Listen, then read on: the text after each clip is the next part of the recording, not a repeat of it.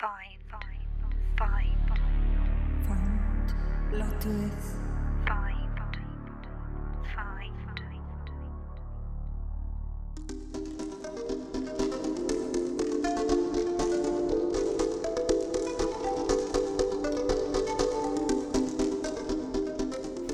If you missed the previous episodes, let me update you. So Darry is the shit-hot pickup artist. He's been invited to talk at special Manosphere conferences. He has a lot of fans. He makes a bit of money from his videos and seminars. But unfortunately, his mum's not too happy about what he's been up with, so she's made him live in the shed. To escape from the steamy hell pit, Darry hopped on a plane and flew over to Canada to stay in his mate Swole Bob's flat while Bob recovers from the terrible injuries caused by Darry invoking a demonic vagina to basically attempt to murder him in a stolen car. Yes, it sounds mad, and it is. So we're back with Darry now. He's in Toronto. He's on his way to meet James Smears, the Toronto pickup artist, otherwise known as Stavros the Lover. Okay, let's get back to it. Return of the King, Episode 30. Lac Mégantic.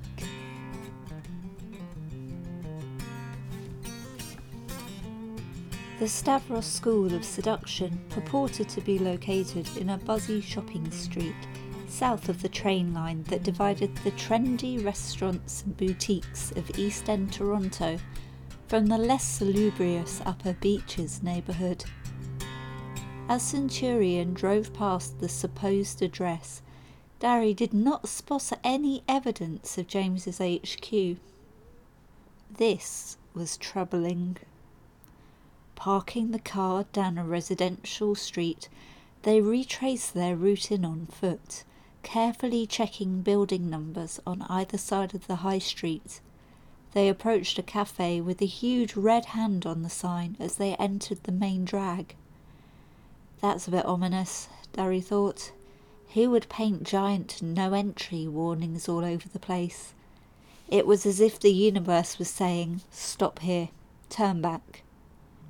They carried on, past several more red hands, each one adding to Darry's growing sense that he should turn back now, until finally they came to a storefront in the middle of the row. Chipboard panels were nailed across the windows. Whitewash smeared the inside surface of the glass, just visible between boards. The shadow of a washed-off graffitied "fuck off" extended across the wood. Darry double-checked the address. Oh God. It was this place. Those red hands really meant something. Centurion knocked on the remains of the door.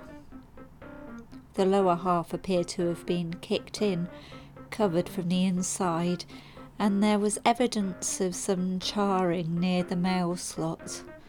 Centurion fiddled nervously with his phone and tugged at his brown canvas utility kilt. Darry looked around and saw men standing outside the orange and purple bannered social club across the street. They weren't there before. There were tracksuits. Some of them wore leather jackets. A few had shaved heads. All of them had menacing stares. An elderly man wearing a green quilted gilet lit a cigarette and scowled. A few more had come out of the surrounding stores. One carried a hockey stick. They watched Darry and Centurion in silence. The heavy thump of wood and metal being shifted sounded from behind the door. Just in time, Darry thought. Thank God. A portly man in a leather waistcoat with a flat cap forced over gunmetal grey curls squeezed his head and chest out of the shin-level hole. "All around the back, boys. The door is burst. Shake a leg." Message delivered. He forced himself back through the hole and slid something heavy against the door. The lads jogged around to the end of the row, slipped down an alley and along the fenced backs of the shops until they spotted the man holding open the back gate of James's place. Hey, boys, you're here. The name is Leroy. You are Gary and Kevin, yeah? Allons-y. He led them through a yard littered with broken machinery and wooden pallets strewn over patchy yellowing grass, and into the back office of the Stavros School of Seduction. This place doubles up as my publishing company. Have a newspaper. Je mind the mess. They found themselves in a dingy room surrounded by piles of newspapers bound with cord and tilting heaps of age-browned printing paper. An old typewriter and a box of tobacco sat on a wooden table. A kitchenette was located under the back window. Chipped mugs and spoons were piled high in the white ceramic sink. A kettle sat on a hot plate. The dim electric light was a sickly yellow, pointless during daylight hours. We've had some problems with the local youth, Leroy offered in a half-hearted explanation of the dire circumstances of the office. Centurion slapped his thigh. I'll make some tea then, he announced, and set to work filling the kettle and rinsing out cups. So, what's up with James? He told me to come by? Just a sec. Leroy opened a door to reveal a grimy toilet. A huge framed print of the front cover of New York Times bestseller The Game by Neil Strauss was hung on the wall above the cistern. Jim! Jim! Voici tes amis! Qu'est-ce que je fais? A scuffling above their heads, some clambering sounds. Darry watched appalled as the framed print swung aside to expose a postcard-sized slot in the drywall. A pair of bloodshot eyes topped with thick black eyebrows peered out of the hole. Darry, my boy, great to see you. You're probably wondering why I'm talking to you from the crawl space behind the water closet. Let me reassure you that this is absolutely normal.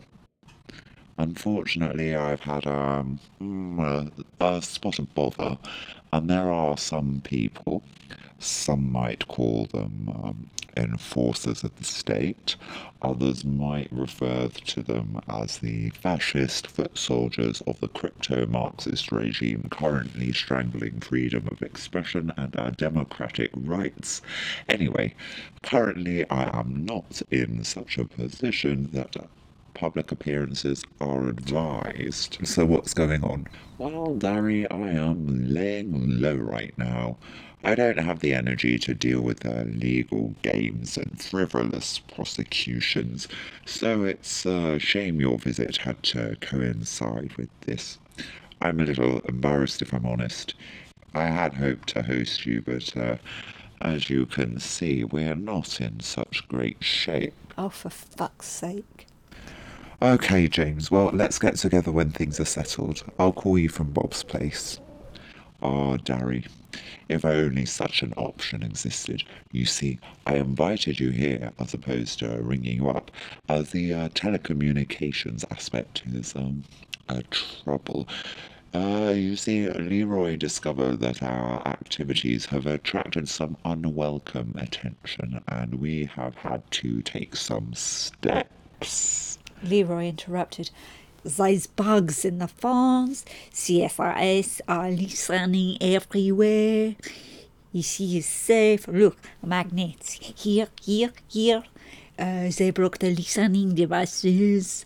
Mais they intercept phone calls and wireless messaging. I haven't finished making a Friday cache yet. Okay, well, why don't you use one of those secure messaging apps? Leroy laughed. Oh, bless you, mon fils, no. You really think those are encrypted? No, the Secret Authority has access to everything. Everything. Let me show you. Leroy picked up a copy of the newsletter and waved it in Darry's face. Let me show you. This last issue, we blew the whole thing wide open. That's why we're in trouble, you see. We outed some public figures, including the former provincial premier, as recipients of funding from the shadow government and the global banking initiative. They've been doing the bidding of the Rothschilds for years, and nobody had taken a stand. Until now. Oh no. Oh God, no. Centurion and Darry needed to get out of here now. Was this why that woman at passport control had been so unwelcoming? Was he on a list? Jesus. Darry staggered back and dropped into one of the rickety wooden chairs by the table. So, they know you're here. Are the police watching? Am I being followed? You didn't put my name on your book-burning Facebook event page, did you? Darry, be careful. This is Canada. You have no right to free speech or to defend yourself here. Unlike your sacred document, our First Amendment is a change of the name of the Constitution, and the second is to recognise Manitoba as a province. Damn Trudeau and his lizard accomplices. Okay, well, we've got places to... James, could you give me the number of that men's therapist you told me about? You know, the one that did the lectures on the cuckolding cowbirds. Ah, my great friend, Julian B. Fredrickson. Yes. His email is julianbfredrickson@tidyyourroom.com. Thanks. Well, how about you get in touch when all this has died down? You've got my number, yeah? Darry started walking towards the door. Centurion, He hissed. block James on everything now. Centurion grabbed Leroy's hand and pumped it enthusiastically. Oh, man, it was awesome to meet you. We'll see you soon. Jesus! Not if I see him first, Darry vowed to himself. What was wrong with Centurion? He was a human Labrador with a goldfish memory. As Darry and Centurion exited the alley onto the street, the man with the gilet from earlier nonchalantly stepped into their path and pulled a little pouch from his pocket. Pals with the Nazis, are ye? Casually, he sprinkled some tobacco onto a paper. No. It's all a misunderstanding. We came to read the meters. Darry blurted. Thank God, he thought. Thank shitting God, I'm such a quick thinker. Shut up. The elderly man smirked and rolled a cigarette. Sure you did. Just don't come round here with your racist and homophobic shite. Your type's not welcome round here. Darry tried to put a positive spin on things as he bolted for the car. He'd managed to fit some cardio in today after all. Next time, on Return of the King, Chapter 31, I don't know, we join Darry, Mike Oxlong and Wolfstrider as they help to get Bob's business back on track. See you there!